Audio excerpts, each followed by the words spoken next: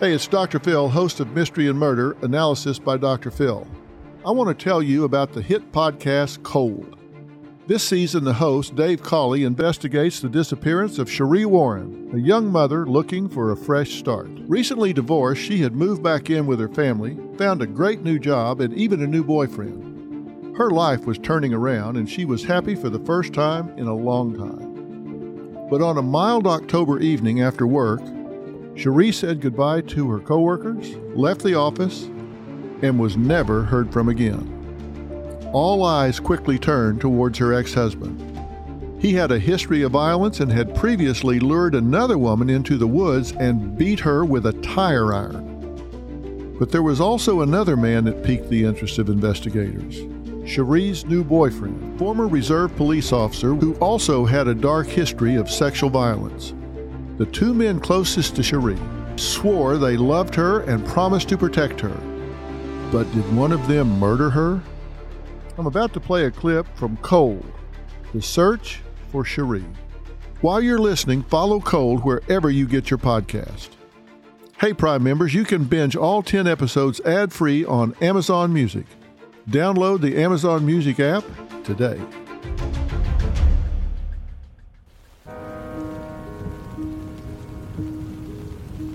Rain drizzled over the canyon of the South Fork of the Ogden River. It pattered on the canvas top of Heidi Posnan's Jeep as she drove up Utah State Highway 39 on the morning of Friday, June 4th, 1971. She was on her way to meet the strange man who had for weeks been calling her, demanding they go on a date. You can't see it, but I'm doing air quotes. She turned right off the highway at the entrance to the Meadows campground, crossed a short bridge over the river, barely more than a creek, really, and stopped next to a camper trailer on the far side. A pair of sheriff's deputies dressed as fishermen stepped out to greet her. And I said, "What should I do?" And he said, "Well, just pull across the street and then leave the Jeep parked like the sideways, you know what I mean?" As Heidi's describing this to me decades later, she's using her hands to show the positions of her Jeep and the trailer, how the deputies told her to park next to them, but to reverse out after the caller arrived and passed by her position to block him from getting back across the bridge to the road. She was the cheese on the mousetrap. And they said, "Make sure when he comes up, identify, make sure that he's the right person." 2 miles down the canyon, back in the direction of Huntsville, her husband, John Posnan, waited at another campground called Magpie. The sheriff was with him, along with the deputy, Halver Bailey. They all watched the highway as the clock ticked toward the time for Heidi's date to arrive. A little after 10 a.m., a red and white half-ton pickup truck passed Magpie going up the canyon toward Meadows. John Posnan saw a logo printed on the truck's door. And the dummy, he was driving his dad's business truck. It said Hartman Plumbing. And when they drove past Magpie, John said, he immediately knew who it was. Hartman Plumbing and Heating belonged to a man named Bill Hartman. John knew Bill. They had golfed together at the Ogden Golf and Country Club. Bill was also a fellow member of the Weber Club. The caller had told Heidi he had seen her at the Weber Club. It clicked for John.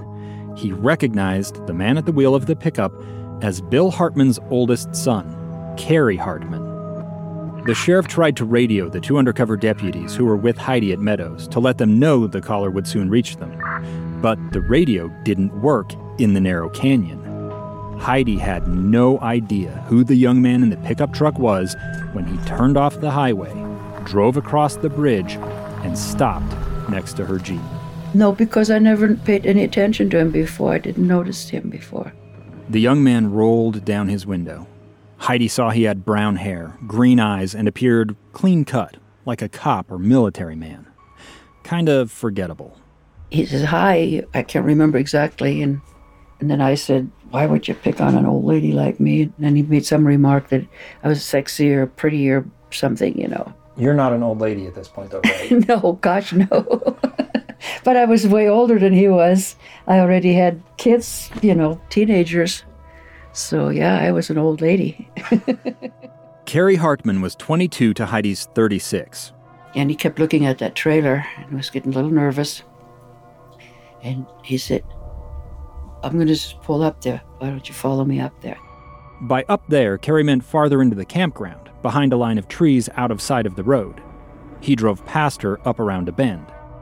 Heidi put her Jeep in reverse, pulled out and blocked the narrow road just as the deputies had instructed. She then leapt from the Jeep and rushed into the safety of their trailer. The deputies told her to stay put, then went to stand next to the Jeep. Heidi poured herself a cup of coffee with shaking hands. She listened for the sound of the pickup. It returned after a few minutes. Heidi peeked out the window as the deputies pulled Carrie out of the truck and placed him under arrest. They frisked him, finding a small knife in his pocket. Then they tried to call their backup down at the Magpie campground, only to discover their radios didn't work in the canyon either. So the deputies piled into Carrie's truck and drove it, and him, down the canyon to meet with the sheriff. I stayed a while because I was all nervous, I guess. Whatever. I'd had my coffee, and then I got in the Jeep and I drove down, and they were already gone, so... Only later did Heidi learn from her husband, John, what had happened when Carrie had arrived in handcuffs at Magpie. John, she told me, had turned to the sheriff. He says, boy, I'd sure like to smack him in the mouth. And he says, well, we looked the other way. So they had him already out, and John punched him. And he was embarrassed. He looked down and he says, I wish you had a gun and shoot me. Really? Yeah, he said that because he was embarrassed. He was ashamed. John Posnine had punched Carrie Hartman in the face, while the sheriff and his deputies looked the other way. Needless to say, this wasn't legal. The deputies had then taken Carrie to the Weber County Jail in Ogden, where they'd booked him on suspicion of making threatening phone calls. A minor, misdemeanor charge that didn't quite match the gravity of the whole situation. Carrie provided a handwritten statement admitting to what had happened. I called the lady and said, would you meet me at a time and place? If not, some harm would come to your husband's car, and possibly him. That's not Carrie's voice, but they are his words, read by a voice actor. Even today, Heidi downplays the seriousness of what happened. Well, because he really hadn't done anything other than met me. But I'm here to tell you, there was something much more ominous behind those phone calls. Something that makes Heidi's mouth go dry and her hands fidget when she really stops to think about it. This season isn't about Heidi Posnine. As I said earlier, it's about the disappearance of Sheree Warren. But there's a reason we're starting with Heidi instead of Sheree. It's because Carrie Hartman, the man who tried to lure Heidi up that canyon, would years later meet, befriend, and woo Sheree Warren.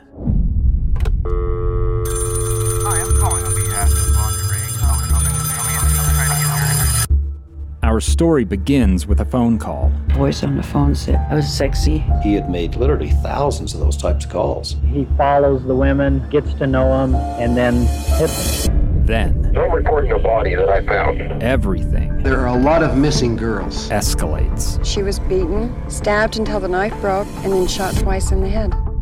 Sheree Warren disappeared in the fall of 1985. Her friends and family say she's not the type to just run away. She wouldn't leave her child. No one can say just what happened to Sheree. No one's faced charges for her disappearance. Not her ex-husband, Chuck Warren. Money was a big issue to Chuck. He told her, if I can't have you, nobody's going to. And not Sheree's boyfriend, Carrie Hartman. I remember her saying, be careful with him. He had two dispositions, Dr. Jekyll, Mr. Hyde. He could be the nicest guy you ever wanted to meet, but he also had that sinister side. Hey, Prime members, you can binge all 10 episodes of Cold, The Search for Sheree, ad-free on Amazon Music. Download the Amazon Music app today.